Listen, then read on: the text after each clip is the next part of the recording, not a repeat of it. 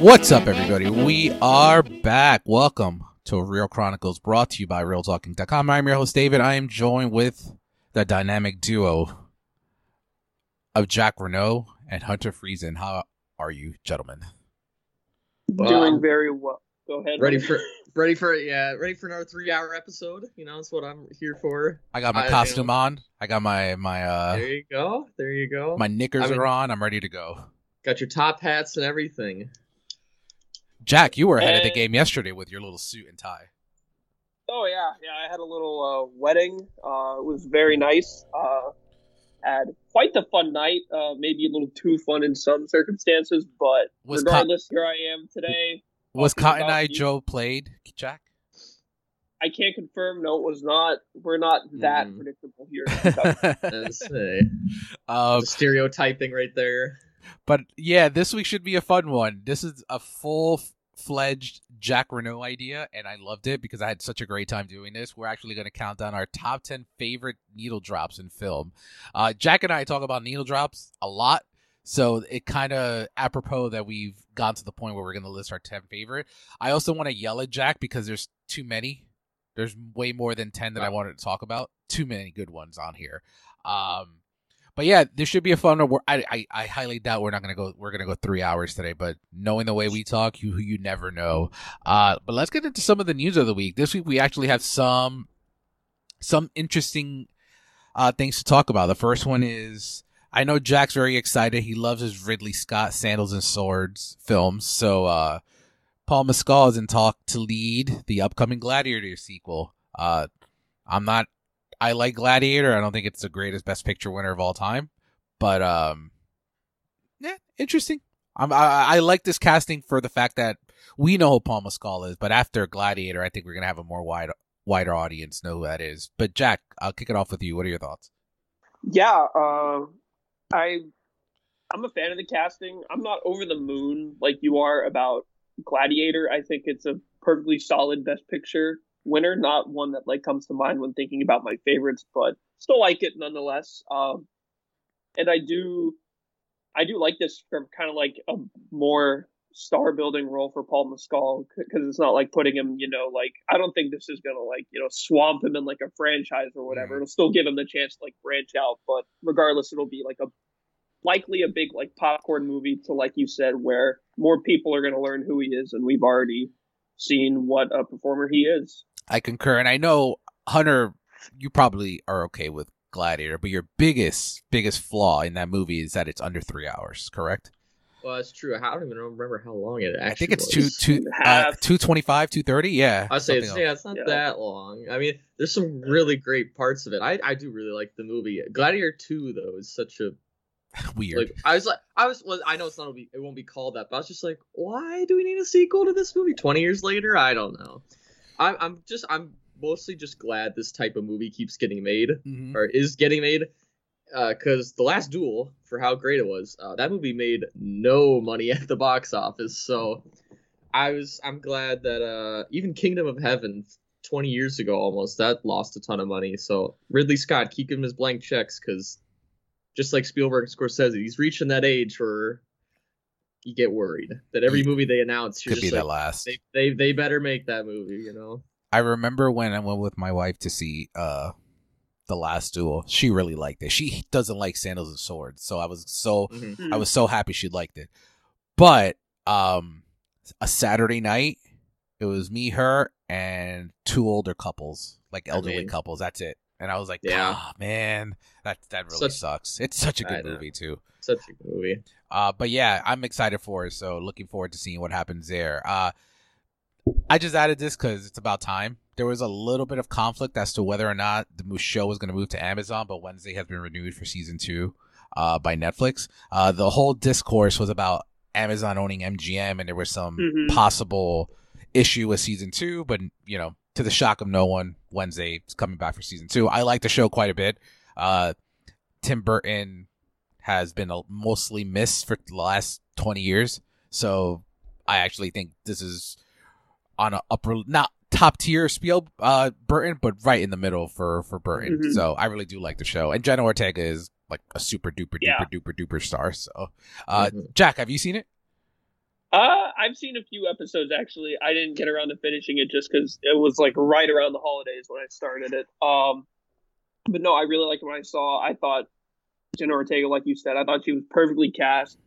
Luis Guzman, unfortunately, not a huge fan of in that Agree, role, 1000%. which pains me to say because I love Gomez and like I thought, he could maybe bring that like John Aston, kind of Nathan Lane also did. He played Gomez in the musical, so I thought maybe he could kind of bring some of that energy to the role, but unfortunately, it just didn't work. But Catherine Zeta-Jones and Jenna Ortega, though, I thought they were both pristinely cast, and then like you said, I don't think it's anything like outstanding in the general sense of Tim Burton, but like what you said, like compared to what we've seen recently, it's definitely like a step back in the right direction. I do think before we go to Hunter, I think she has a very good shot of winning the Globe. Jenna Ortega. Oh, sure. Yeah. They love rewarding these up and comers, so I can see that happening. I know this is the new shows too. I know this is not really up your alley, Hunter, but have you seen anything as of yet? You didn't have to even turn to me if you don't want to. I have not seen the show. I've heard good things from people who watched it, and I know it's super duper duper duper popular. So but I didn't have much interest in it. Yeah, when I got my screener for it, I was Burton, the whole Jenna Ortega of last year. That was like, I was super intrigued. So I had a feeling it would be popular. I told someone before the embargo lifted that this feels like Netflix's we know Stranger Things is ending. We need another big boy on the block. And I don't even think they expected this to be as big. And I do agree with Gomez. I hated the casting. When I saw the first episode and I was like, okay, so they're just going to be they're going to be cameos at that. I was like, okay, I'm okay with that because I don't like the casting at all. Catherine Zeta-Jones is fine, whatever. I was at Comic-Con at the Wednesday panel. Like, everyone's hyped up. Everyone's going crazy for Jenna Ortega. The cast had been announced. And they hadn't announced Fester. They announced it at the panel to mild cheers. Because all that hype about who Uncle Fester was, no offense to Fred Armisen, but it's fine. I think he's fine. But yeah, fan of the show. Can't wait to see what happens in season 2. I can see that show being another 4 or 5 season show for Netflix. Now we get to awards talk, which was a very interesting week for the awards conversation. We have the BAFTA long list that it was a very interesting conversation in our group chat about the BAFTA long list when nobody except myself noticed that the big snub was Steven Spielberg snubbed in director. The Fabelmans did awful, I will say.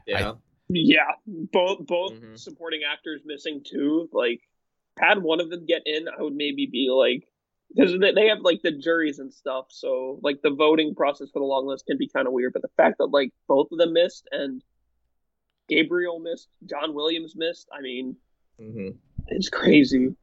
Before I go through some of the actual films and actors, directors that made the list, what's your biggest shock outside of Spielberg? Do you have any? Jack, I'll start with you. Come back to me. Let me pull up those long lists. All right, and Hunter, do you have anything off the top? Big winner. I'm very happy. All Quiet on the Western Front, you'll get into that. Between the Oscars and the BAFTA is literally made, I think, only one category out of all like the 20 it's eligible for. Between those two, it's missed. So it's practically hit every single place it can hit. Doesn't mean it'll get 10 nominations, but hey, it's much more likely now. So I as a huge fan of the movie, I'm very happy. And the growing, I don't want to say, we'll say disappointment of women talking. So just it's some weirdly missing big in some places, like the Globes and now here, and then still hitting others. So I think we joked on our chat that it would be a very, very crazy world where the lone nomination acting wise for that movie would be the male and women talking, and we're getting closer to that every single day. Yeah, SAG this week will be a big one where if the two women the two supporting actors don't make that, or if Jessie Buckley makes that, it's fine. Claire Foy's on the outside looking in, it seems like. But if Jessie Buckley misses and Claire Foy, then you're like, oh god. I am thinking that I mean we still have a few weeks to go. Yeah, I'm thinking about taking that out of picture. It was at number 2 for me, or 3 or whatever, for a while, and it went down to 4, then it went down to 5, then it went down to 6, and I'm like, okay, now it's at 8, and I'm like, where is it now? Like, yeah, in a world where we have Women Talking in Babylon is a perfect example. I'm going Babylon because it's going to do very well in the text, and Women Talking is not. So, it but also feels weird because Women Talking is like slam dunk adapted screenplay right now. Oh, you think it's winning? You still think it's winning? Yeah, but who else is taking adapted screenplay? Don't tell me Top Gun. No. Don't tell me that, because it's like, it's not Glass Onion, it's not She Said, because nobody's talking about it. It's not The Whale. There's enough people who don't like that. Everybody's praising the screenplay for that. It's such a weak category. Glass Onion. I don't. Nah, that ain't happening. We'll see. Go ahead, Jack. It's weird. I was gonna say it for either of them to be like a sole like screenplay winner and like not be up for picture. I think would be kind of weird. I feel like one of them can get into picture and the other doesn't. I feel like that one wins screenplay. I feel like I don't know the 9-10 spots for Best Picture right now are just so up in the air. I think I really don't have an idea, which is weird because like I didn't expect Elvis to be one of my safe bets, but here we are. Yeah, feel good about that. So yeah, let me run through these a long list. If there's anything, can I throw out my go ahead. Surprise? Joseph Kosinski, Top Gun Maverick, Best Director. Yes, that was. Do we need to start talking? Do we talk about that? No. Is that something? No. I think him getting in here is really interesting. I don't think he's one of the 5 at the Oscars, but I do think he might be in like that 6th, 7th position where if things do start to like really like thin out among like totals, maybe he sneaks in. But yeah, I started looking. I do think Baz Luhrmann probably will like slide into that last spot. I do think Spielberg's still safe. For sure. I think so too. I'll have thoughts on the Kosinski thing in a moment, but running through these categories, if there's anything that you guys want to mention, then I'll stop. But for sound, the short list of films: All Quiet, Avatar, Babylon, Batman, Elvis, Everything Everywhere All at Once, Del Toro's Pinocchio, Tar, 13 Lives, Top Gun Maverick. Nothing really out of this world shocking here, right? No. All right. No, I can't really. Visual effects, All Quiet. I love that short list. I hope it gets in. I love those subtle visual effects nominations and wins. So, Avatar, Batman. Then we get the Marvel run: Black Panther, Doctor Strange, Everything Everywhere All at Once. Hunter's favorite movie of last year, the costume drama, Fantastic Beasts: The Secrets of Dumbledore. Del Toro's Pinocchio. Jurassic Park Dominion, and Top Gun Maverick. Nothing really shocking there either. Yeah. Production design, All Quiet, Avatar, Babylon, Banshees, Batman, Elvis, Empire of Light. Production design in that movie is great, though. Credit to Deakins to make that theater look pretty. Yeah. The Fabelmans, Everything Everywhere All at Once, and Del Toro's Pinocchio. I kind of dig that Del Toro's Pinocchio. Yeah, I will say. Oh yeah. Not to spoil this, but this is where Avatar stops. That it doesn't have a single other long list after this. So that's the crazy thing. I always look at below the lines and like, did they see the movie? Oh, they saw the movie. They just didn't. Yeah. They just didn't care. No Babylon. Cinematography, no picture, no director for Avatar. Not that it's a killer, but it's just like, okay. I do think. I mean, I don't think it wins that many Oscars, but it's definitely it has visual effects in the. It just has the one, really. Yeah. Maybe, well, no, not sound. Definitely not, actually. So. Original score, we have All Quiet. Jack and I had a discussion because Hunter and I we've spoken that we love that score. It's a great score. Jack, you're a little lower than we are on that score, right? Aww. What, like the score for All Quiet? Yeah, you weren't as big a fan as I. It's fine. I think in some places, like kind of like the droning stuff, like didn't really like. I was just. Didn't really work for me, but other places I did really like it. So I probably wouldn't have it in my 5, but would it get nominated, I probably wouldn't be upset. Yeah, then we have But Babylon, which I know I'm kind of on an island there. for sure. I see why y'all like it. Babylon, which after what the Academy did with the Batman is, I think it's going to be a sweep for Babylon. Yeah. But I said that about First Man, and look what happened. So I say. Yeah. We have Banshees, the Batman here, Empire of Light, Everything Everywhere All at Once, Glass Onion, Guillermo del Toro's Pinocchio, Tar, Women Talking, The Wonder, The Wonder's got to. I mean, for a long list of 10, it could be the 10. I'm okay with that. All right, like, that's if true. Be nominated, I'd be no, but like the score is pretty creative, and I actually did like that. Makeup and hairstyling, nothing too shocking here. All Quiet, Amsterdam, Babylon, The Batman, Black Panther. This is where I started thinking what possibilities can happen at the Oscars. Blonde, Elvis, Emancipation, Matilda the Musical, and The Whale. Hey, Blonde is shortlisted at the Oscars too, so I was gonna say, that was a just what possibility. I was about to ask if it was short. Okay. Blonde was Yeah, shortlisted for makeup, right? Yeah, I know. I was like, I know, I didn't see that. Eve. We could have. It's not going to happen, but there's like a Jessica Chastain route here, where makeup and actress are right there on the table. Editing, we have After Sun, All Quiet, Babylon, Banshees, Decision to Leave, Elvis, Everything Everywhere All at Once, Moon Age Daydream, Top Gun Maverick, Triangle of Sadness. Kind of really like that Moon Age Daydream. Yeah, that's a good one. Cool. With documentaries getting into editing, that's cool. That was actually the one Oscar nomination Hoop Dreams got, but it couldn't get into Best Documentary back in the 90s. So stupid. Literally one of my favorite documentaries of all time. Costume design, no shock here. All Quiet, Amsterdam, Babylon, Banshees, Black Panther, Corsage, Elvis, Glass Onion. I love this nomination because it's a cute little movie, and I really think it's really awesome. Mrs. Harris Goes to Paris. I thought it was a little cute movie, but amazing costumes. And Matilda, no shock there.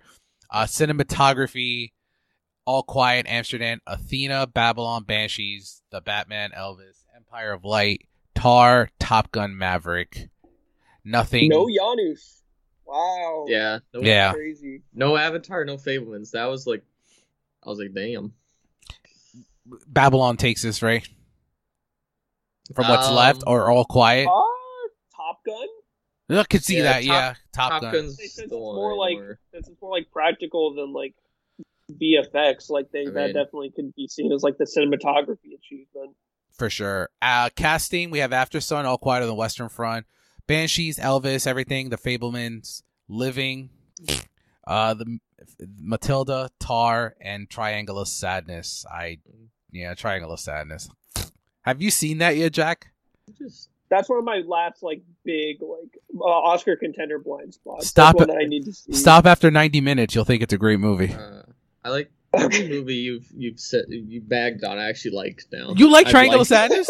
Yeah, I liked it Hence quite a bit. the perfect podcast host. Oh, Right, he's this dogging is on Living. He's dogging on Triangle of Sadness. What was the other one you were doing it on? I don't know. You were kind of doing Fantastic Beasts. Emancipation. I'm not gonna. Empire of Light.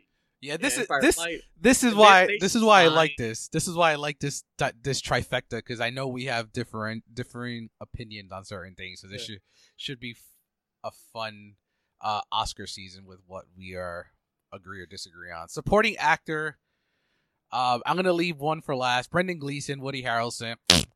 Woody Harrelson has what? Woody Harrelson for what? Triangle of Sadness. Right. Woody Harrelson has like 10 minutes of screen time. I mean, it's between him and Judd Hirsch. Who has less? Yeah. It's Judd Hirsch, but like it's close. Barry Keoghan, Brad Pitt, Ke Huy Quan, Eddie Redmayne, Albert. I'm gonna pronounce this really poorly. Scooch for All Quiet.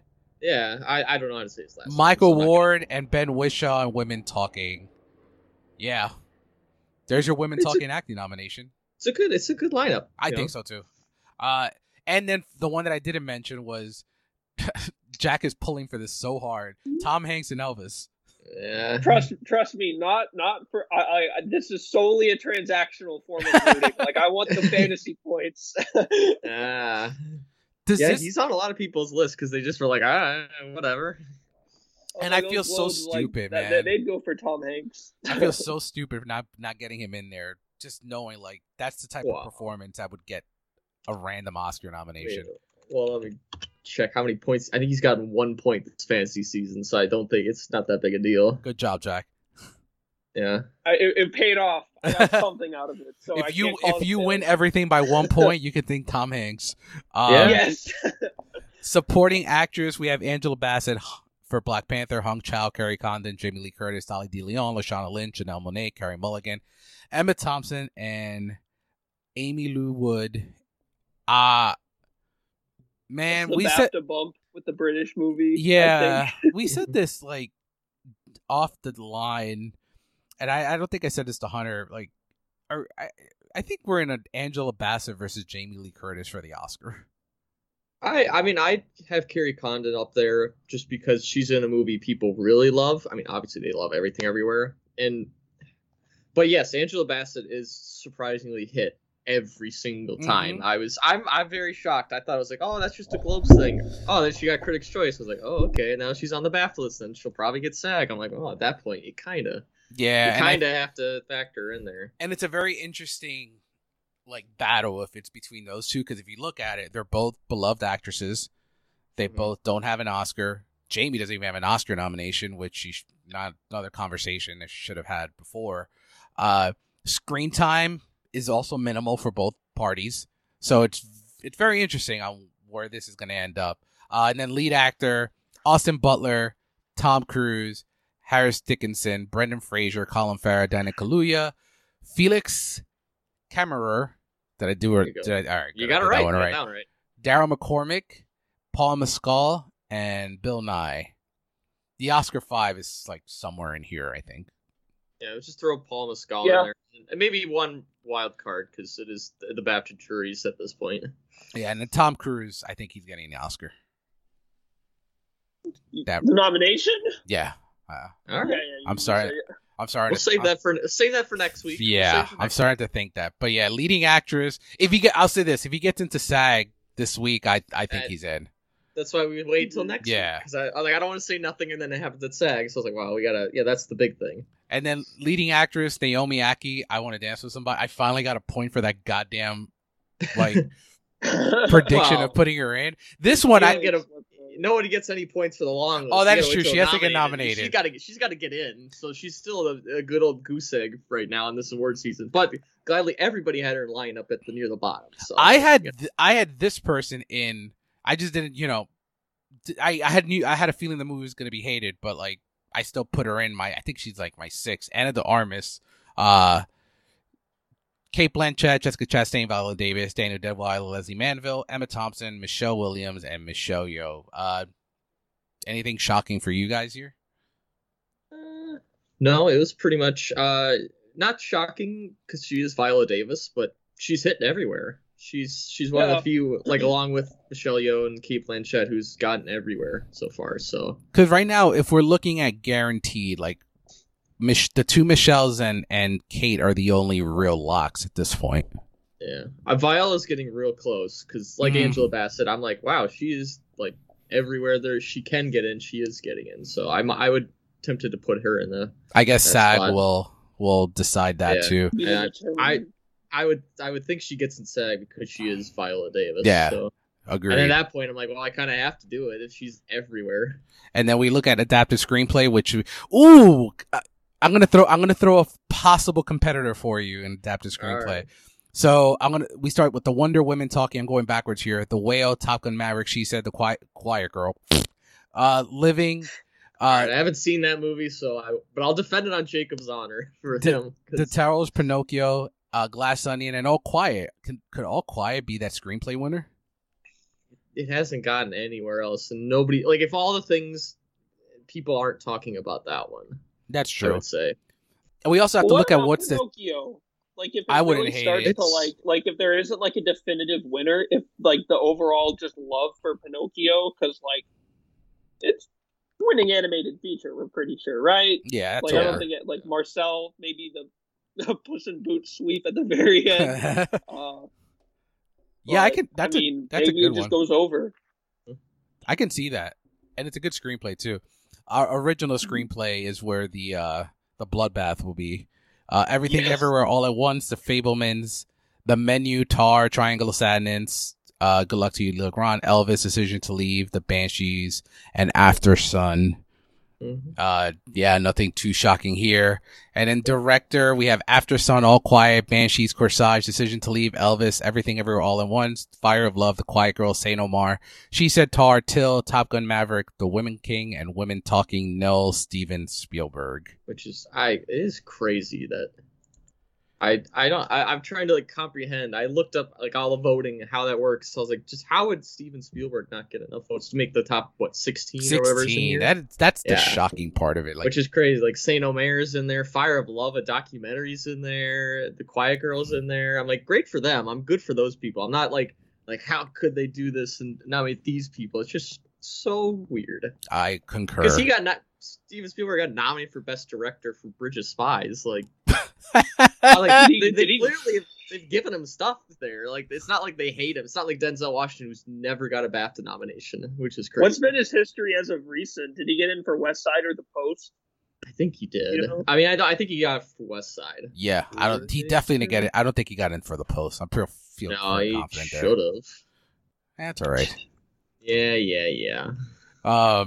Animated film, The Amazing Maurice, The Bad Guys, Del Toro's Pinocchio, Lightyear, Marcel, Minions, Puss in Boots, Turning Red. Nothing real shocking here.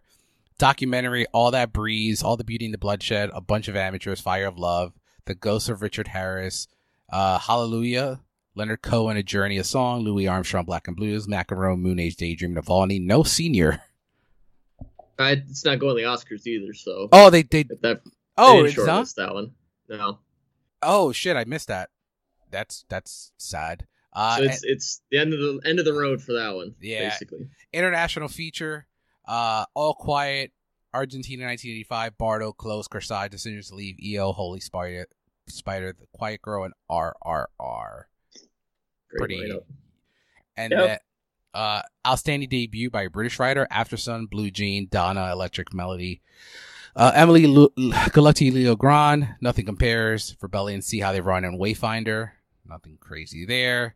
Outstanding last two categories: outstanding British film, After Sun, Banshees, Blue Jean, Brian and Charles, Emily, Empire of Light, Good Luck to You, Leo Grand, Lady Chatterley's Lover, Living, The Lost King, Mrs. Harris Goes to Paris, Matilda, See How They Run, The Swimmers, and The Wonder. Very British. Very. And finally, Best Picture, After Sun, All Quiet on the Western Front, The Banshees of Inisherin, Elvis, Everything Everywhere All at Once, The Fablemans, Living, Tar, Top Gun Maverick, Triangle of Sadness. No Babylon, no Avatar. No. They don't like wild parties, I guess. No, which, whatever. I mean, yeah, whatever. I totally sucks agree. To be them, I guess. No. Yeah. I mean, I'm okay. I mean, I'm not like, it's one of those where I'm not going to complain about Babylon missing places too much. I wanted to, but I'm not, I got to be realistic here.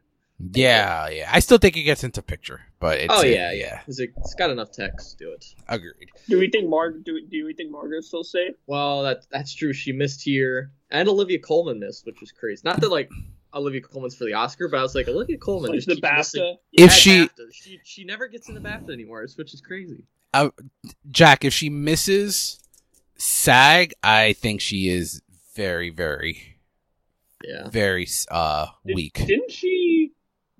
Where did she pull double nominations for Once Upon a Time in Hollywood and she did Bombshell? For was that? I think it was SAG. I think it was SAG. BAFTA. It was BAFTA. Well, they liked her. It was BAFTA. Oh, okay. All right. Yeah. Okay. So I mean, I still think I do think she still gets in, but I guess we'll find out this week. She got nominated for Mary Queen of Scots at SAG, so they've given her stuff. Costume drama. Is it good? I've never seen it. It's very, very okay. Like the score is amazing. The direction. This lady came from theater and she's not returned to movies, so that's kind of a hint there. It's not great directing, but there's aspects of it. Aggressively mediocre, you might say. There you go. I'm not going to say your terms. That's why I said very okay. That's what I said. All right, so let's move on before we get into our list and what we watched to the Golden Globe predictions. I think this will take a little bit less time. Then we're gonna skip TV. We're only gonna do film. Bob Odenkirk might get a win. So I he wish. finally gets something. I wish. Something. He's number one on Gold Derby on that TV. I looked up all those because I'm not in tune with that. So they do I that, but they don't even nominate Rhea Seehorn, which is. I even scrolled and I was like, oh, where's she then? I was like, oh, not on. I was like, oh, well, I mean, that makes sense. Like, she had her whole trajectory is she never made an Emmy until recently. So. Well, she has one more shot, thank God. That's true. So, yeah. But yeah, let's go through these quick. Best song, Hold My Hand, Lift Me Up, Natu, Carolina, Child Papa. I am going with Hold My Hand on this one. Yeah. Lift Me Up might be my second, but I'm sticking with Hold My Hand pretty well. We go to Best Score, Babylon, Women Talking, The Fablemans, The Banshees, and Pinocchio. Yeah, I'm going with my boy Justin Hurwitz. They love him there. He actually won for First Man here, so. But do you want that? Because after he won for First Man, there was no Oscar. I don't. You know what the problem? Give it to Johnny instead. Yeah. If there's anyone that I feel they should give it to that'll be safe for Hurwitz to still win the Oscar, it's probably Johnny Williams. Yeah, it's one because Women Talking's there, Hilder's there, Banshee's Carter Burwell's a big favorite. So there's a lot of favorites there that could help out. I think Desplat is the only one that's not getting it for Pinocchio. But I'm picking Babylon. I just hope. Oh yeah, I'm going Babylon. I mean, I just hope the trajectory does. I hope it's more the trajectory of La La Land more than First Man here. Best foreign language film. RRR, All Quiet on the Western Front, Decision to Leave, Close, Argentina. So, the right answer is All Quiet on the Western Front. But that's my heart saying it's the right answer. It's probably RRR. I would say RRR is just maybe a little too big to fail, especially with this being the only time it could ever win that. Or, I mean, I guess BAFTA could give it as well. But, like, obviously, it ain't getting the Oscars, so... And they gave it song, so they definitely like that part as well. So I'm sticking with All Quiet at the moment. Okay. But I do think RRR obviously. I hope it wins, and I really want it to win, as we discussed on the top tens. But either win would be okay, and I do think that we'll both have the Netflix push, so I can't factor that in there. But yeah, I think both of these. RRR is not a Netflix film. It's just streaming on Netflix, but it's not. I'm like the Netflix effect. Like it's got like a push for like the availability and like everyone can see it. But All Quiet. I mean, I think that's also like one that could theoretically like maybe get into picture like out of the two. So I'm sticking with All Quiet, but I do think it's one of those two. Sad that EO wasn't in there. I didn't see it yet, but just the concept alone, it's EO's like so I like great. that. Yeah, EO's so great. Best animated feature. Anyone have anything but Pinocchio? No, nor should it be anything else. Yeah. Screenplay. Banshees. Everything Everywhere All at Once. The Fablemans. Women Talking Tar. Banshees are probably the winner, but I'm going to go with Everything Everywhere All at Once here. This is maybe the hint of... This is like Banshees and Everything Everywhere are fighting in three separate categories, and this is one of them. I have Banshees I'm picking, with Everything Everywhere being the very close second place. So, yeah. Jack, what do you got? Close. Yeah, I think, like Hunter said, this will really be like the test of like where they stand and like how the rest of the evening will play out, because I think they could like spread the wealth and go like Spielberg director, screenplay Fableman, screenplay Banshees, and then picture Everything Everywhere. So if they decide to spread the love, I think it goes something like that. But I do think it's between those two. Fableman, Tar, Women Talking. I think they're just nominated. Really, I do think it's between the other two. Yep, I agree. Director Spielberg, the Daniels, James Cameron, Baz Luhrmann, Martin McDonagh. So Spielberg, right? I think so. The problem is I don't like this anymore. That it's like I guess I go with Spielberg, but I'm like It's the Daniels, right? If it's not Spielberg, or do you have someone else? Didn't James Cameron win this for Avatar? He did. Yeah, that's why I have James Cameron number 2, actually. just because Yeah, he's James Cameron. And the Globes also kind of, to me at least, sometimes some of their votes have come off as a bit populist, and this seems kind of like a populist vote because I don't think it's winning picture. I'll say that at least, but he could win director because it definitely is like one of the biggest achievements of the year. Yeah, and I also say the Fabelmans actors didn't get in here. Not that they didn't love, they still voted the movie everywhere or other places, but that was like, oh, okay. And then, but Spielberg has 14 Golden Globe nominations for directing, so like definitely love him. I don't know. I'm going with Spielberg, but I don't like this anymore because I wanted to see him win. And it's getting to that point where it's just like, oh yeah, it's just Spielberg, but I think that's too safe anymore. Yeah, I'm kind of on the same boat as you guys. If he doesn't win the Globe, or obviously Fabelmans doesn't win, I'm like, then I've sound the alarms a little bit. Yeah, I agree. And I listen, I like the Fabelmans a lot. I'm more with and I wouldn't care if he wins this one. I mean, I'm fine with him winning a third Oscar. He's Steven Spielberg, so it's fine. Yeah. But yeah, this is a very scary time for the Fabelmans. And do you think he could miss in the Oscars? Him? No, I don't think so. I feel like if he snuck in for West Side last year, I think he can definitely get it. Good point. But, Very he good is point. like a front runner because he was on the big time on the fence and like one of like three people who were on the fence, and then the person who got cut was like front runner, like the second in line, so to speak. Yeah, I feel you there. I agree. Supporting actor, anyone not have Ke Kwan? No.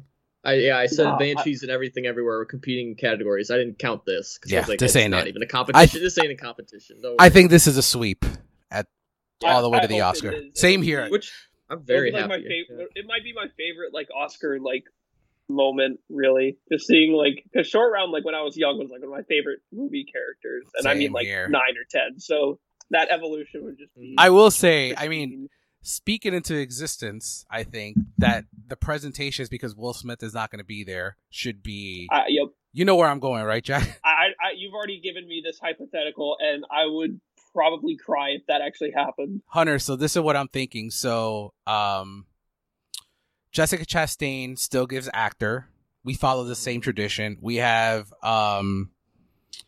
Troy Kotsur still gives supporting actress. But then, who won supporting actress last year? I forgot.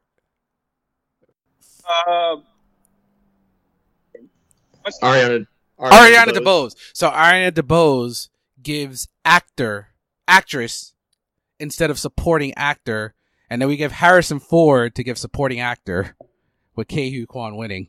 That would be. Yeah, the last time they gave Harrison Ford a special you gotta one was this is where Saving Private Ryan, and it didn't work. This is where I say keep it quiet.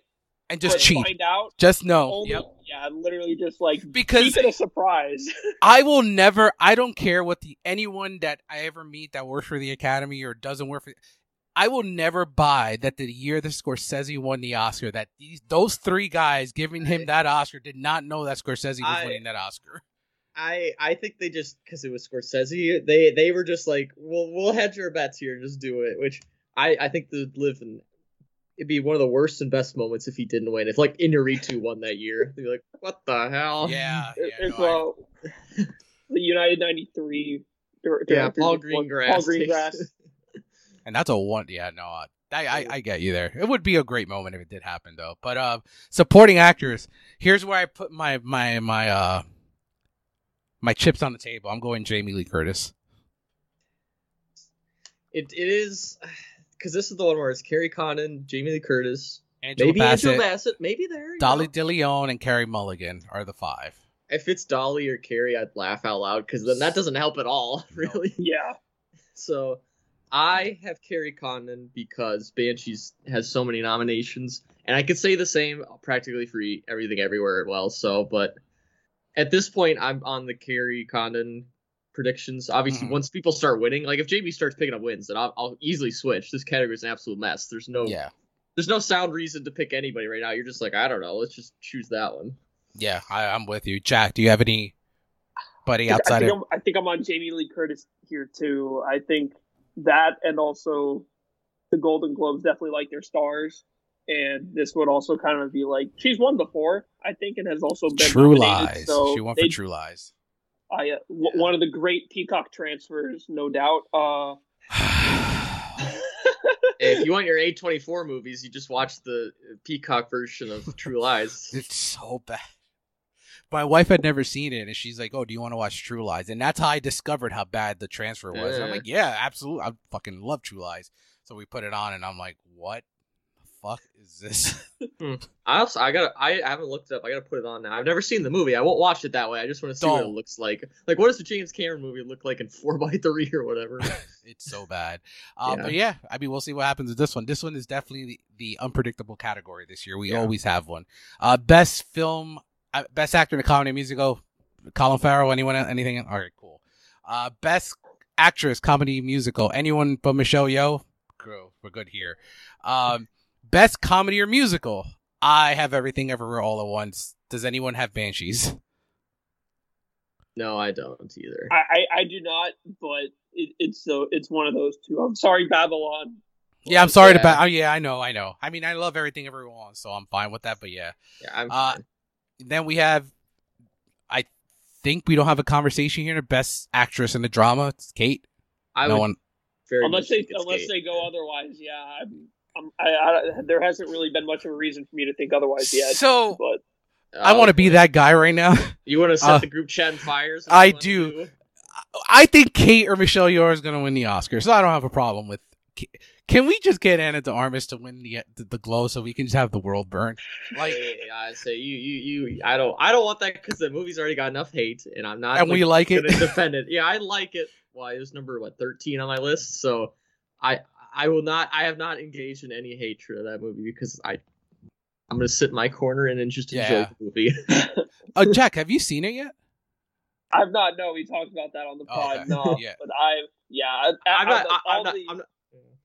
I was gonna go back when sometime after like all the like debate has died down, and should she get into the Oscars by some miracle? I don't think it would be a miracle. I really think she has a shot. No, I'm getting. She definitely has a shot, but I don't think she's like.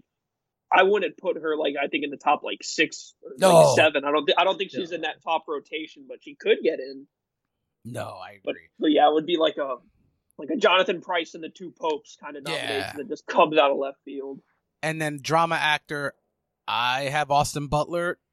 I think the other nominations feel like Austin Butler's the choice here. Hunter, anyone different on your end? No, they loved Elvis, so I would think that it would be Austin Butler. Yeah, and I think this is we're getting ready for a little road to the Oscars for Mr. Butler, I think. I'm hoping Colin Farrell can I think potentially, like once we start seeing like the Oscar voters, and I'll know for sure because like, granted, like I think Will Smith's like sweep started here, and it's not it's not like that they don't overlap any voters, but I could still see Brendan Fraser picking up SAG since he's beloved, but also like this reminds me, like I think I want to use this as an example because I remember 2019. Very well with the whole discussion. Now, this started for Rami like a few years ago, but the example I want to use is kind of like the whole critics versus award season discussion. Like I remember Adam Driver winning all these critics awards, and I'm like, Joaquin's going to win the Oscar. Joaquin's going to win the Oscar. Even down to the Globe predictions, people were still telling me, no, Adam Driver's going to win. I'm like, no, he's not. Joaquin's going to win, and it's going to start here.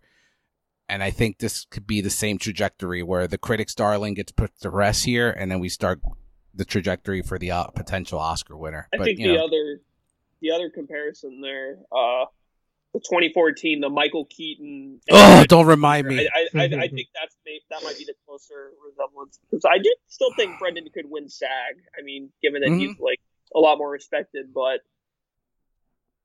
the Whales like. Sinking. Probably now going to have less nominations overall than Elvis, just as we've seen so far. So where the overall praise goes, I'm not sure, but I definitely think it could be a case where there's just such overwhelming love for Brendan where he could still just get pushed all the way. For sure. And if drama, best drama, Fableman's Avatar, Elvis, Top Gun, Tar. I I don't think it's Tar. no. That's the only thing I'm confident in. And from there, I don't think it's Avatar. Although it's a shot.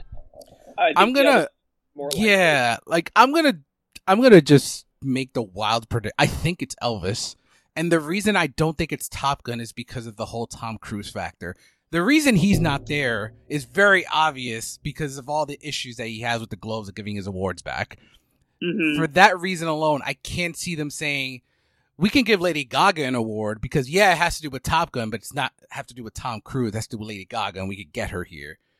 Yeah, I think Elvis wins here, and I think I'm sticking with this at the end.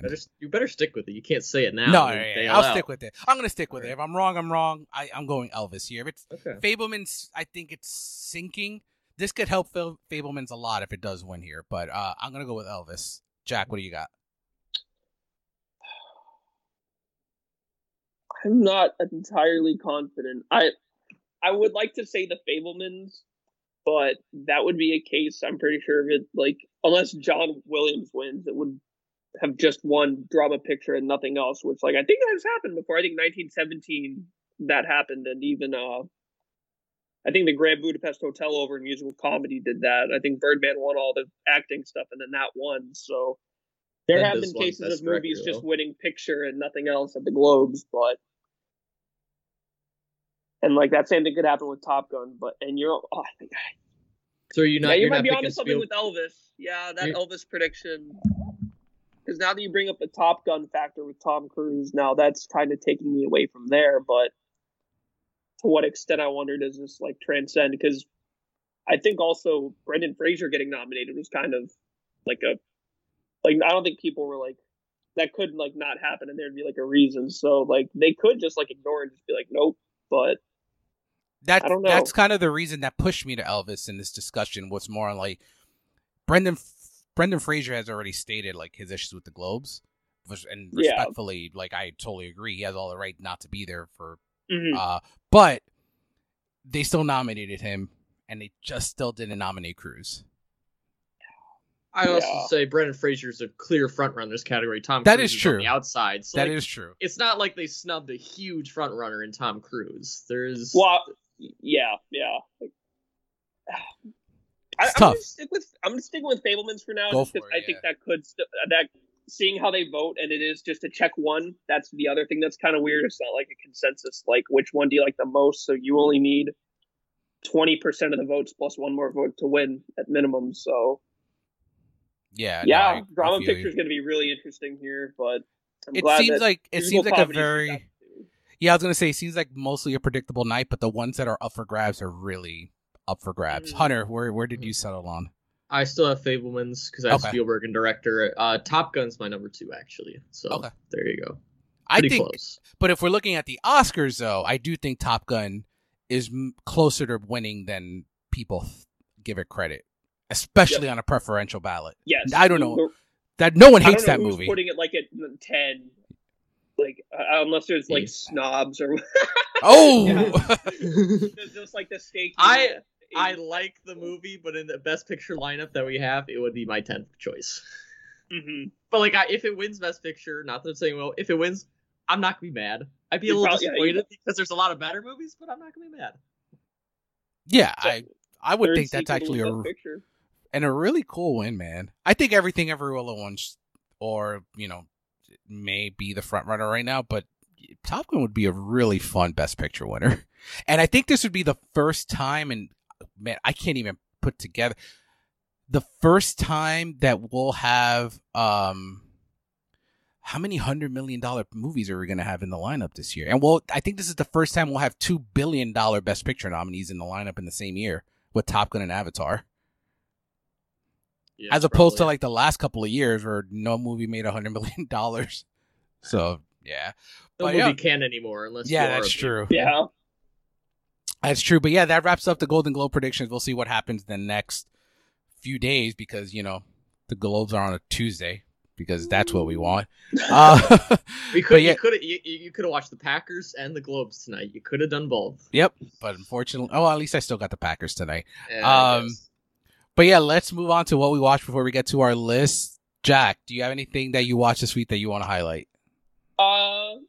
Just a couple things. I'm continuing to watch It's Always Sunny in Philadelphia. Just incredible show that I could just throw on like for a half hour and just laugh at and think nothing of and just move on with my life. Movie wise, I had a couple, nothing really outstanding, but some decent watches. I watched something on the Criterion channel called Call Northside 777, starring Jimmy Stewart. It's kind of like a noir procedural movie. It's fine. It kind of like the whole movie kind of felt as if like it was narrated kind of in the same way that like the News of the World sequence in Citizen Kane was. So like it was kind of weird because it kind of felt like it worked to an extent with like the documentary style, but it also just like you would have like the dialogue and then it would just cut to like this happened and then this, and then it's just like a really like kind of almost out of place narration that just comes out of nowhere and is really jarring.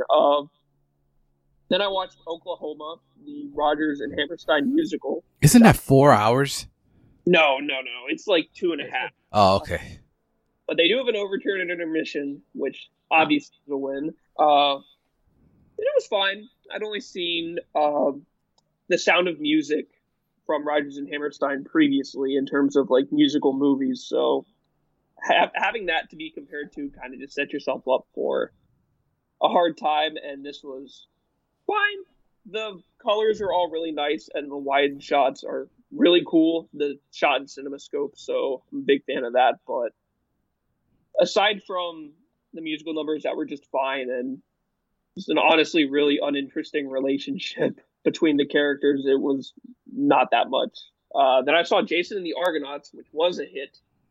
Seen it in a while, but I got to rewatch it, and obviously I'm a big fan of stop motion. Ray Harryhausen also did the stop motion for Clash of the Titans, and then Bernard Herrmann did the score, who obviously is one of our saviors, Dave.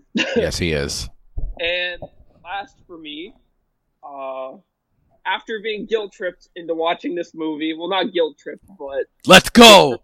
Dave said that I was lacking for having not seen this, and the next hour I started to watch Cruising. Better than The French Connection, I said it. I can't go that far, but I did really like the movie. This is my third Friedkin because I've only seen his two like big heavy hitters, and it's definitely my least favorite of those three, but still good. It was one of the last Pacino performances, I think, before he really went into that, you know, like Scarface. Pacino. Yeah, before he goes into the Pacino that most people think of. I thought it worked. I thought the atmosphere stuff about it was all really cool.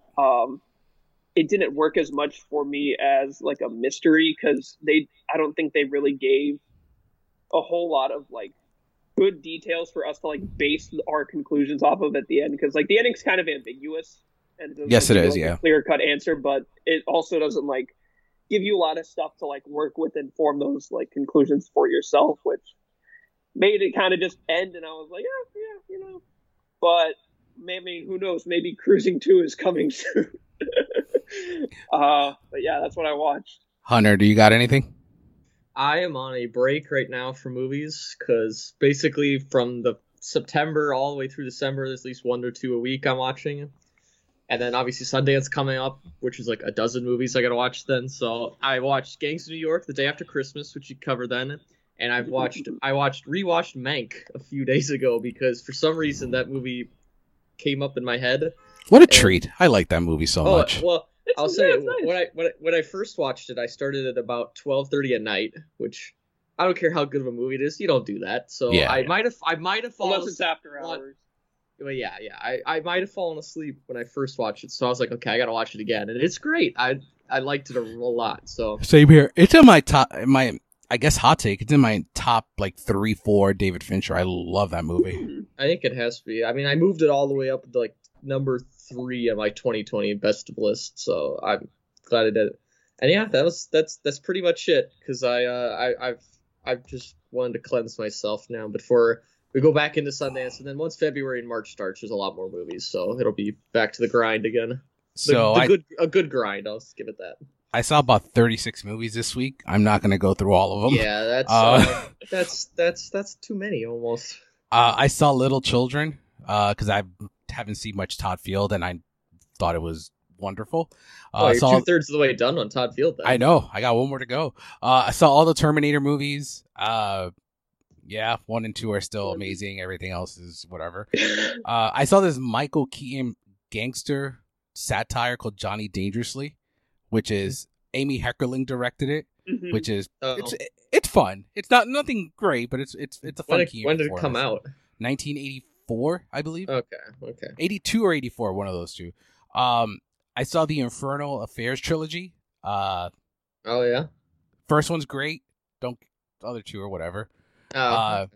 Went on a Bong Hive binge. Memories of Murder, Parasite, still amazing. Saw Okja for the first time, which I really liked. I saw the strangest gangster film I've ever seen in my life. Have you ever heard of Bugsy Malone? Yeah, it's not the good Bugsy. Yeah. It's full of kids, right? Yeah. So do you know about this movie, Jack? When did it come out? In the 70s. So, Jodie Foster's in it, and Scott Baio plays Bugsy. The movie is all children, and they're all gangsters in the 20s, and they replace bullets on guns with ice cream. It's so strange. You need to see it. Well, what was your rating? Yeah. I went. What did I go? Hold on. I went 3. I was gonna say 3.5. It's so like I don't know if I liked it. I think I need to watch it again. It's what was it called again? Bugsy Malone. Bugsy Malone. Okay. Yeah, is it the same year Jodie Foster's in Taxi Driver? I think. Yeah, it's 76. 76. Okay, yeah. So there you go. So that's maybe why it's that one Jodie Foster movie. You're like, yeah, we're not talking about that movie that year. There's another one. And the craziest thing, it's directed by the same director who directed Midnight Express, Alan Parker. So it's like. It's so strange. Let me see anything else that I want to highlight. I went on a Lumet binge. 12 Angry Men, thanks to Jack and Helmer pushing me, is now up to 5 stars. Saw Prince of the City for the first time. It's fine. Serpico is... What'd you say? Isn't Prince of the City 3 hours long or something? Yes, it is. There you go. I sat there and I watched. I'm like, why is Pacino not in this? And then I did some research, and it's because he was doing Cruising. To me, it's a poor man Serpico. Serpico is so much better than Princess City, and that's 40 minutes shorter. Saw The Pale Blue Eye. Haven't recovered from it. I'm still asleep. It's not that bad. It's fine. It's like it's middle of the road.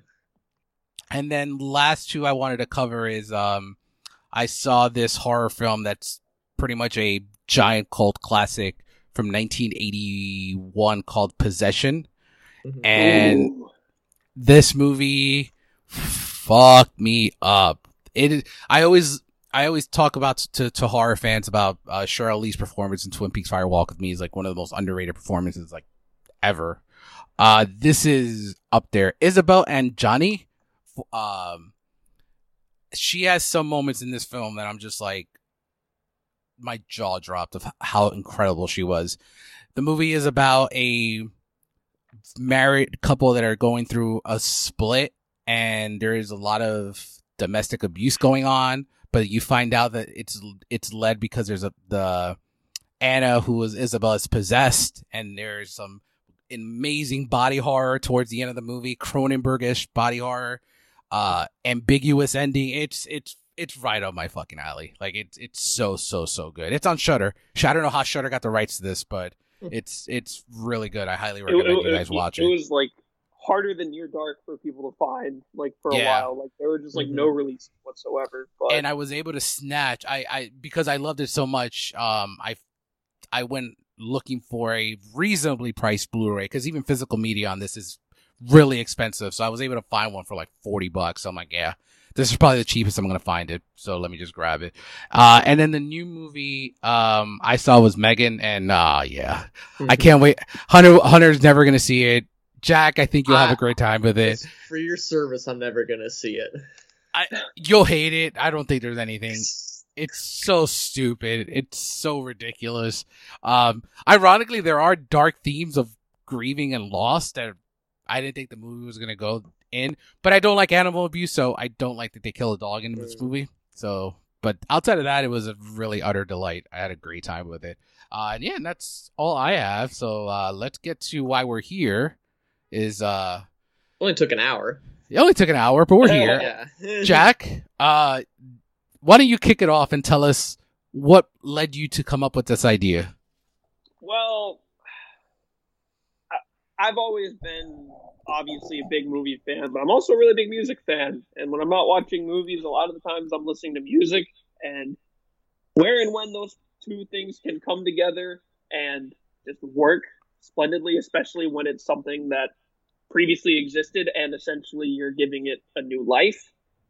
In the movie, it's just something that I really, really find fascinating, and have found a lot of really good songs through this, and it's just something that I love to talk about, and especially love hearing other people's opinions about, because there are, like Dave said earlier, there are just so many good needle drops in existence and usage of popular music in movies that just really works, but make it hard on ourselves and talk about 10.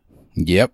I'll say, let's you guys gotta say the rules for what a needle drop is, because I had to look it up to make sure my list was right. Yes. So for the listeners, you should tell them what the rule is for a needle drop. So a needle drop, by our definition, is a pre-existing song that is used in the movie. So for example, like musicals don't count, like a score doesn't count.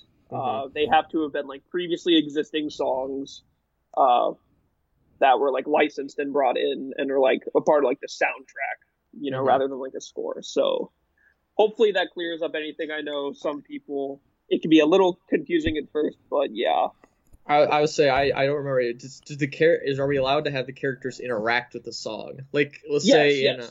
Okay. Yes, it just I took it as they don't interact with the song, because then it becomes there's plenty I could choose from. So yeah, like we Jack and I discussed something like Gene Kelly and Singing in the Rain. Technically, Singing in the Rain is a needle drop because that song existed prior to the movie coming out years before. But I didn't go with that because that's a little bit too on the nose. Yeah. All right, cool. I don't even think you could. Many people know that song came out before the movie. Yeah, that's true too. At this point, I guess I'll start it off. I have honorable mentions here, and I want to preface this. This is a Dave list. I have some wild, probably all like our list, not like. Oh yeah, I didn't pick any that I didn't like. I'm picking the ones I love. These are definitely. Hard is the best. Ridiculous. Some of these are ridiculous, but here's some honorable mentions on Dave's list. Okay. I have Tequila, used in Pee-wee's Big Adventure and The Sandlot. Okay, I was gonna say The Sandlot. I think of. Don't Fear the Reaper in Halloween '78. Ooh, I was thinking about that. All right, so you gotta tell me, when was it in there? When they're driving, smoking weed in the car, and Michael Myers is driving behind them. The song hits perfect for that scene. Okay. Very too cliche for Jack, but I added it anyway. Bats the Bone from Terminator 2: Judgment Day. Stop hating. Granted, it probably did create the cliche, but like it's been used so many times, like that and like Born to Be Wild. Like those are the two where it's like they've been used so much. I'm like, yeah. It may not be the peak use of this song, but I think it's very popular for the 90s. And when I was a kid, I remember this sequence being so popular. Bohemian Rhapsody and Wayne's World. Oh, I considered that for a minute. See, that's the one I mentioned probably on my end. Could I count it because the characters interact with that song? So I don't know. Yes, that counts. Yeah. Okay. I actually have a Marvel movie in here. I apologize. Sorry, fellas. I have the Immigrant song in Thor Ragnarok because I think it's really well. I was expecting a Guardians needle drop. It's not just what Average Girl from Cap Marvel or whatever. Just a girl from Cap Marvel. I was like, Guardians is too on the nose, so I just let that slide because everyone would probably think of those. You could have just a whole mention for like Guardians for 90s teens like I was. Kiss Me from She's All That you guys have probably never seen that movie, so I've never heard it's that good. You have to be from that period to like it. Yeah, like, it's definitely a 90. So I'm not gonna watch it. Yeah, it's definitely you guys would hate it. It's definitely right of the era of the 90s. Wild Thing in Major League. Mm. I haven't seen that in forever, so I don't remember that. And I guess this is too new, but I think it's used really well. Something in the Way. For the Batman. I considered putting that as an honorable mention. I did. Well. It was there. I was like, I'm guessing one of you two is gonna have it, so I don't need to have it. So doing my 10 through 6, I have number 10, The Sound of Silence from The Graduate. Ooh, yeah. Which use? It's in. Like I think 3 the end. times. I think the end. Yeah. The end. Yeah. That I love that ending so much. I think it's used perfectly for the end. I think its biggest impact is in that moment as well. Number 9, I just love this song, and I think it's very sweet how it's used. Tiny Dancer and Almost Famous. Good choice. Yeah. Good choice. Here's where I could not decide, so I didn't want to put it. I didn't want to put any of these songs at 9 or 10. I feel like it's perfectly fine at 8, so I kind of have a poor man's tie here. This is very new, but because it affected me so much, I actually have Under Pressure from After Sun in here. It hit. I don't think I'll ever listen to that song the same again. So that's kind of the impact that it had. And this is what we discussed earlier, Jack. I have to pick a song from this movie now. Donnie Darko. I have. Oh. Yeah. So I have Mad World, Never Tear Us Apart, Head Over Heels, or The Killing Moon, and I have no idea what song to use. I love them all. I think it's Mad World, but Head Over Heels is such a banger the way it's used in the movie. I'm going to go on and say that I cut Head Over Heels, so that's where my vote goes out of those two. But yeah, I mean, Mad World's also great, but I mean, Head Over Heels, that was in my top 15 for Spotify last year, so definitely love that song. All right, I'll just go with Head Over Heels. But yeah, that soundtrack is probably one of the most underrated since 2000s. No one talks about the Donnie Darko soundtrack. My number 7, another horror delight, Red Right Hand and Scream. Now people think, what is that show that people think of with that song? That's like wasn't it Penny? Not Penny Dreadful, right? It's a Netflix show with Cillian Murphy. Oh, Peaky Blinders. Peaky Blinders, yeah, that's the theme song of Peaky Blinders. But Red Right Hand is used really well in Scream. And yeah, and my number 6 is In Your Eyes from Say Anything, because yeah. That's the Peter Gabriel song, right? Yes, I love that song. I love the use of it in that song. I love that movie so much. So yeah, that's my 10 through 6. I'll leave Jack for last since it's his idea. Hunter, what do you got? I did not rank mine at all, so I'm just gonna pick the 5 that or 10 through 6. Yeah, I'm gonna pick the 5. Yeah. I'm just gonna pick the 5 that I'm like, oh, these aren't the huge ones. So I also have Under Pressure from After Sun, so yes, we'll keep it there. So that's 2. More of a meme song at this point, but A Real Hero from Drive. I love that song. That's good though. That's good. I love that it's in the movie. It fits Nicholas Winding Refn's style. It's become a meme at this point. You hear it, you're like, oh yeah, but it really works in the movie, and I do like it. Also, not The Graduate, but kind of The Graduate, Across 110th Street in Jackie Brown. So the opening to Jackie Brown, where it's the homage to The Graduate. You think of Tarantino, you think, blood and violence and all that, and Jackie Brown's the more mellow, not over the top movie, and that's a perfect way to start it out. Let's see. Free Bird from Kingsman, The Secret Service. Not a good Luke pick there. The great one-take action scene, so it perfectly goes with that one. Such a controlled chaos kind of thing, like the song. That's great. Sure, Luke will be happy to hear that. I that's why I kept it in there, because he'll like it.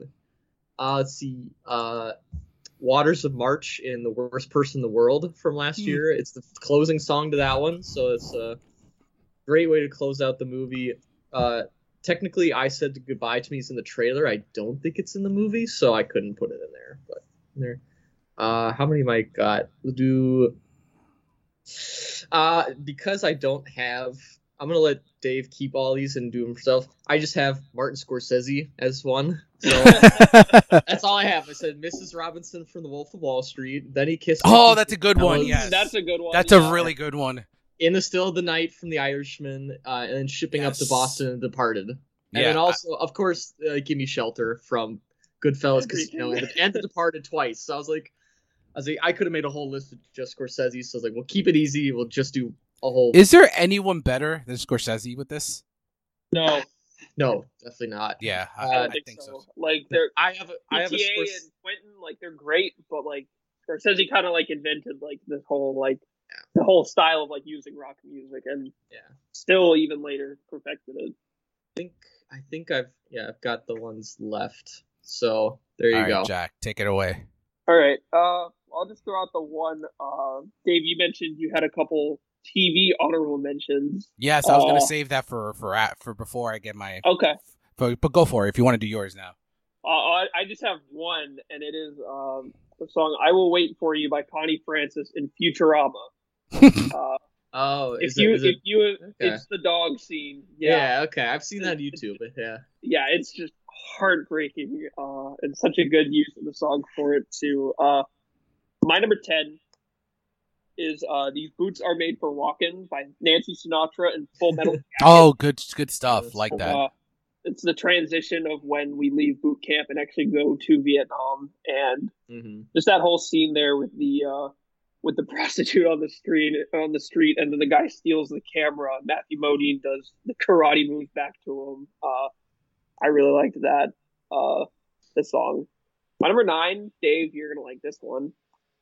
From Blue Velvet, Roy Orbison's "In Dreams," which I actually first heard in Me and Earl and the Dying Girl when they parodied Blue Velvet and had a puppet lip sync "In Dreams." So watching the movie, going back around, I really liked. Again, that's another case of interacting with the song, but I still consider it a needle drop since it's a pre-existing song.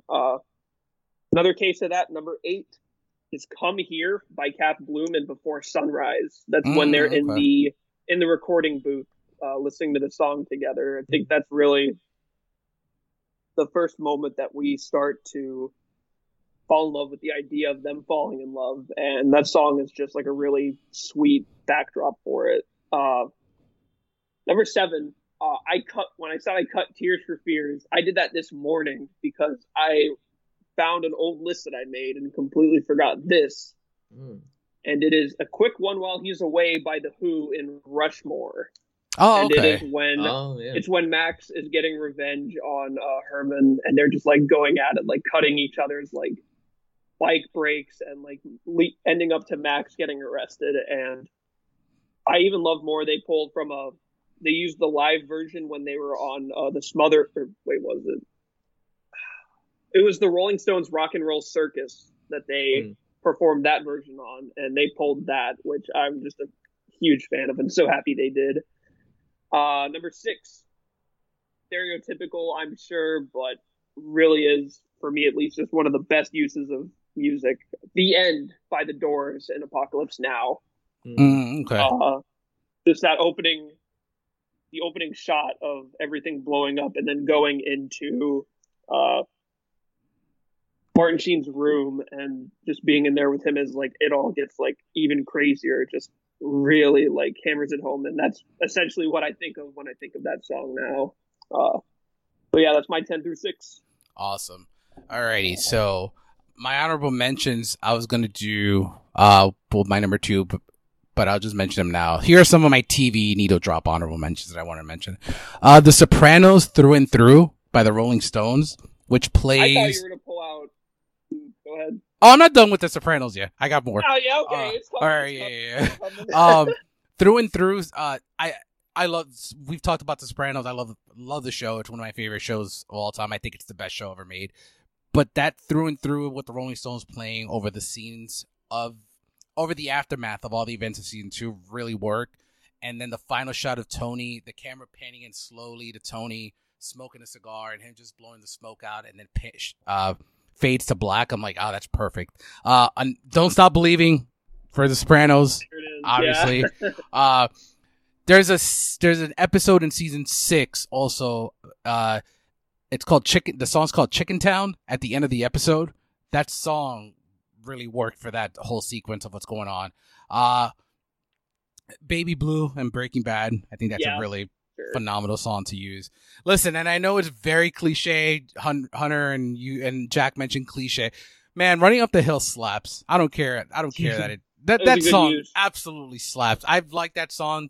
Shout out to my love of wrestling, because that song was used in a promo in like 2010, and that's the first time I had heard that song, and I've pretty much loved it ever since. But I think the use here is just phenomenal. And yeah, those are some of my TV that I wanted to mention, and anything Gossip Girl, because anyone that watched Gossip Girl, okay. Yeah. All right. So my number 5 is Heroes from David Bowie, from The Perks of Being a Wallflower. Good choice. I was hoping that's where you were going. Yeah. That movie really continues to stick with me. It's one of my favorite coming of age films I've ever seen. It just hits on all levels, and I think that moment with that song playing, I don't want to spoil the movie, but when that moment happens in the car and that song starts kicking, I'm like, it's perfect. It's absolutely perfect. Number 4, it's Eye of the Tiger from Rocky 3. It works. It works. Yeah.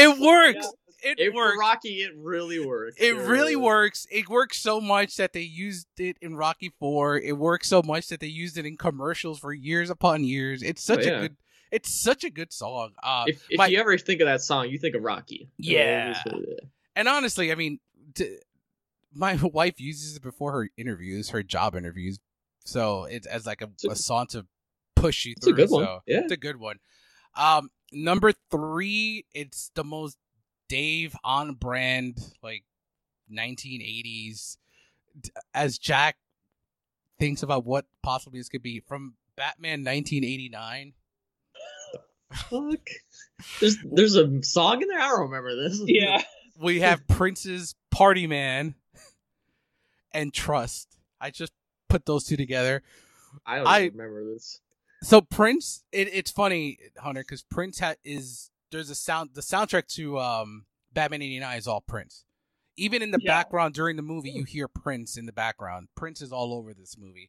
And Party Man is the sequence where the Joker comes into the museum, where Vicky Vale is just like, everyone's like dead with the Joker poison, and Vicky Vale is just chilling there, and then Joker and his minions come in and destroy the museum. That song is fantastic. And then Trust is really just fun, because Jack Nicholson just hamming it up on a party float, on a parade float, which is really funny. Number 2, I think, again, from the 1980s, I just love the song. I just love the use of it. It ended the movie beautifully. I can still think this is a very depressing ending, but I think the song fits perfectly, and that's "Don't You Forget About Me" from The Breakfast Club. Excellent. Yeah. Yeah, I love the song, and I just think Hunter kind of nailed it with Eye of the Tiger. When you think of "Don't You Forget About Me," you think of The Breakfast Club, and you think of that moment where Anthony Michael Hall is reading the letter that he left for Vernon. So yeah, that's my 5 through 2. Hunter, what do you got? Well, I messed up. I mentioned 6 instead of 5. So Martin It's fine. Yeah, you're good. He gets number 5. So we'll say that. We'll say "Give Me Shelter" from Goodfellas, Casino, and The Departed. It's used twice in The Departed, which is kind of funny. I was like, sure. Let's say number 4 is "La Mer" from Tinker Tailor Soldier Spy. It's the ending song for that one. That movie came out in 2011, so I was 13 when I went and saw it in the theater with my dad. Way too young to be seeing that movie, because that movie is confusing as hell. But I remember that scene still, almost 10 years later. I still remember the ending scene, that song, that very happy song. It's a very sad movie, because there's no laughing in Tinker Tailor, so it's a great way to end that movie off.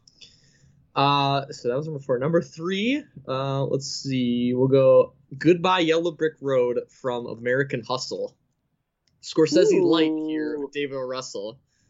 It is one of the very first, I think it is the first scene where the whole cast is brought together at once. So Christian Bale, Jennifer Lawrence are meeting Jeremy Renner's character at a hotel or something, and then like a searchlight blows out, so there's like smoke everywhere. Then out of the smoke comes Bradley Cooper and Amy Adams, and then every character's there. They're all looking at each other, all on different, we'll call Yellow Brick Roads at this time in their past. And it's David Russell really wanting to be Martin Scorsese and pulling it off that time, so it really works. I love it. Number 2, this one will make you very happy, David. Can't make number 1, but it'll be number 2. Doing It to Death in Titan. That's great. That's Yeah. When I saw this movie at Cannes, I saw it the second screening, not the premiere of it, but when they were playing this movie, it was fucking blasting in the theater. It's so loud because the opening scene, the character causes a car crash and then hugs the car after, so you're like, what the hell is this movie? And then you start hearing the song playing. It's a long take throughout this car show, and then she's practically having sex with the car, and then she literally does. Yes, This so is good. such a messed up movie, but it was so confidently done. So it is. I remember that was one of those where you watch the scene, and you're like, I will never forget this scene of what is happening, and the Killers made that song, and I've listened to a lot of their stuff now because of that. So it gets the extra bump for making me discover a whole band I like. That's awesome. It can't be number 1, but it was number 1 is a pretty like clear number 1 for me. But this was such a great one. Jack, what do you got? Now we're getting into my fun ones. My number 5 comes from a movie that has a lot of good needle drops. But I ended up picking a weirder, less known song, and from the movie Ferris Bueller's Day Off, choosing "Beat City" by the Flower Pot Men, which is the song that plays as they go into Chicago, as they pick Sloan up from the school and drive off. Great song, just really sets the mood for like how fun the rest of the movie's gonna be. And I mean, Ferris Bueller has some incredible uses of music. Yep. Like obviously there's the "Oh yeah," but then like you got the march of the Swivel Heads, the song at the end, like the like and racing home, like that's also really. And then obviously like Twist and Shout and Donkey Shane during the parade. Say my honorable mention for that one was the one in the museum where it's just the instrumental or whatever. Yeah, that's really good too. It's really that's good. my second place. Now that you bring that up, how could I forgot that? But That movie, I really love that movie way more than I thought I would, and that scene, it just hits me every time, which is so good. Yeah, I'm there with you. The Dreaming. I mean, it's hard because Ferris has got so many good songs. So, but I didn't even realize how good it was till I put Beat City down and I went back and looked at the rest of the soundtrack. I was like, yeah, but I want to mention all of these. Yeah. My number 4 is from a director that we've mentioned already, but not from one of his big movies, and not a needle drop that I think people think of when they think of him. But I like it in just the sense of the song and how it introduces this character, not only in the movie, but it also essentially introduces this actor to the world. And it is Jumpin' Jack Flash by the Rolling Stones in Mean Streets, which plays during Robert De Niro's entrance, which is essentially, like introducing Robert De Niro to the world of cinema, and just like the pounding opening chord of the song with the Martin Scorsese just slow pushing on Harvey Keitel. It just works for me on so many levels. And I'm not huge on Mean Streets, but this one scene is like one of my favorite things Scorsese has ever done, quite frankly. My number 3, not a lot of needle drops in this movie, but we talked about it when we talked about the music for Halloween, Dave, where like you only need like the right couple songs and you're just good. And that is Fight the Power and Do the Right Thing. Oh, that's a good one. Public Enemy. Well done. That's a really good one. Such a fitting song too, like to open that movie. Especially like I love the just kind of the slow jazz build up and just like the solo saxophone, and then it just cuts right into Rosie Perez dancing. And it's also upsetting because like I've been unable to find like that specific version, because like the types on or like the versions on Spotify, it's just a song. They don't have like the saxophone backing track in the song, which that for me is like just what carries it over the top. And now for my number 2. I know what it is. Say my top 2. I knew it was coming from these movies. It was just a matter of like which ones do I want to pick. I'm just wondering which one's from Risky Business. I have none from Risky Business. What? Actually, my number 2 is from the film Boogie Nights. And my choices on the table at the moment are the opening track, of course, Best of My Love, when you're going into the club with the killer one shot.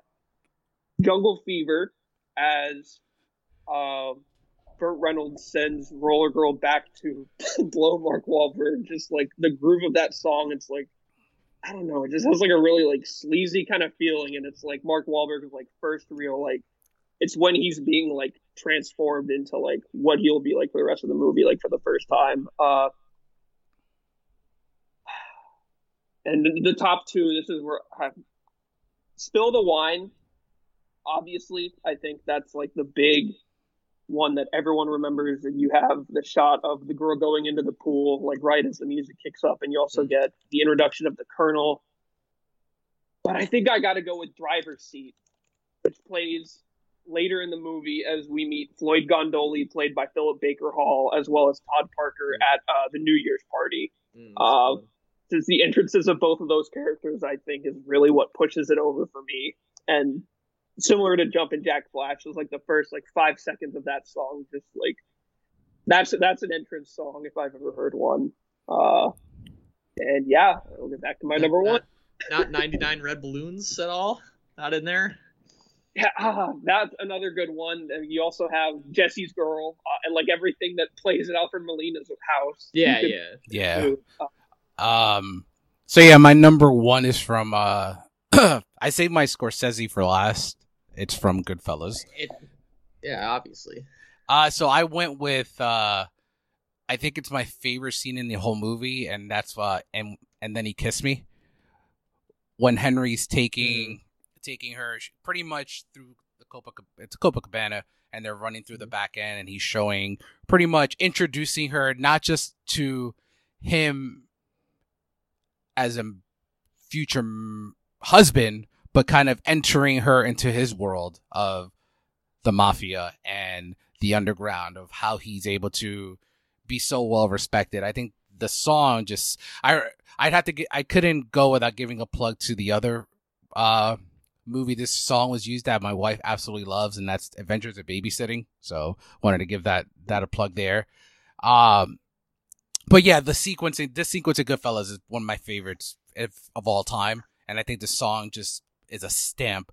But with Goodfellas, it's very, very hard when you have a movie that's literally the perfect example of how to use music properly. So yeah, that's my number one, and then he kissed me from Goodfellas. Hunter, what do you got? Well, Jack and I were very close to sharing this one, actually, because my number one is Best of My Love from Boogie Nights. Oh! Once you said Boogie Nights, I was like, oh no!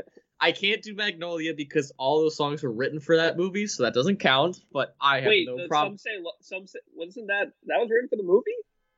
Some say Love It Is a River?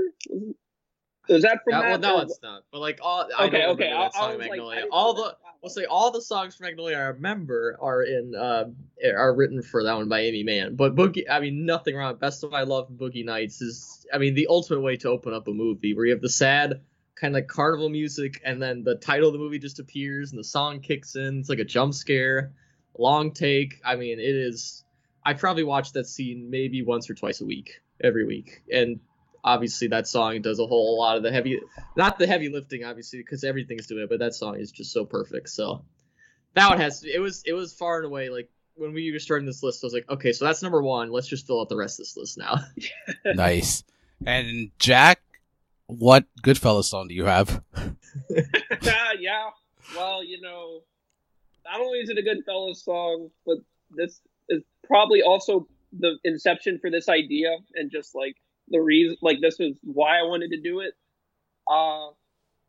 So many good ones. You talk about And Then He Kissed Me, but also we have a song at the Coconut Lounge. The title's in Italian, so I do not know what it is called. You have Atlantis, when they're killing Billy Bats in the bar. I think just like the slow build up, and then like right when the vocals kicks in is where like they just start like railing on him.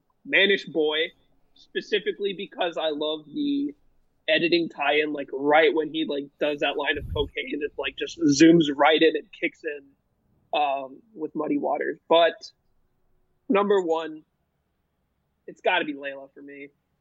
Just that piano, it's such a weird pick too, because that's not something that, like, I feel like that's not something that you just sit there and you're like, oh, what would go good with this, like the last like 4 minutes of Layla, like that's just seems like something that has just like been in his mind for a while, but just like never had like a good time to use it. And just the feeling of like loss behind it, even though like you're watching these criminals, like it's really like where the movie I think begins to like lose that sense of fun that like the first like hour or so has. Like you just like really like hanging out with these guys, and like the kids walking up on the car and finding the body inside of it, like that just like that's like the great way to start it off, and then you just get all the individual deaths, and then it kicks in again. I love like they open the trucks to find like Carbone in the meat truck.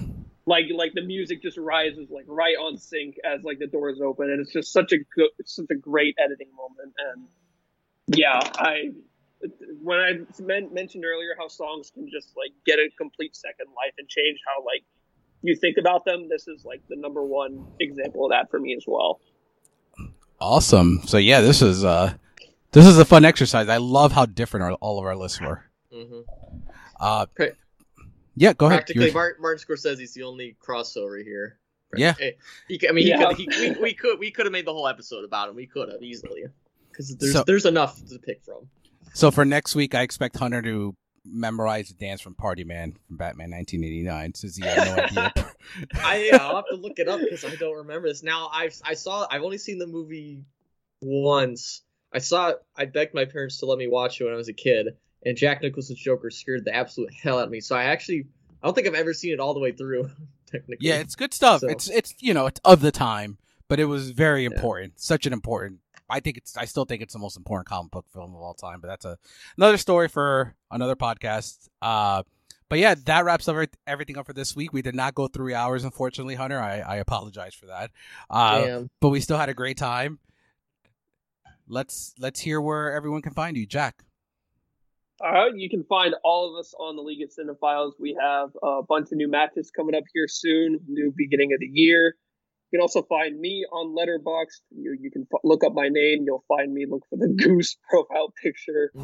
And you can also hear Dave and I on Chop Talk. We're getting that started back up here in the next couple weeks or so. And we got a lot of fun movies to talk about this year. Yes, we do. And Hunter.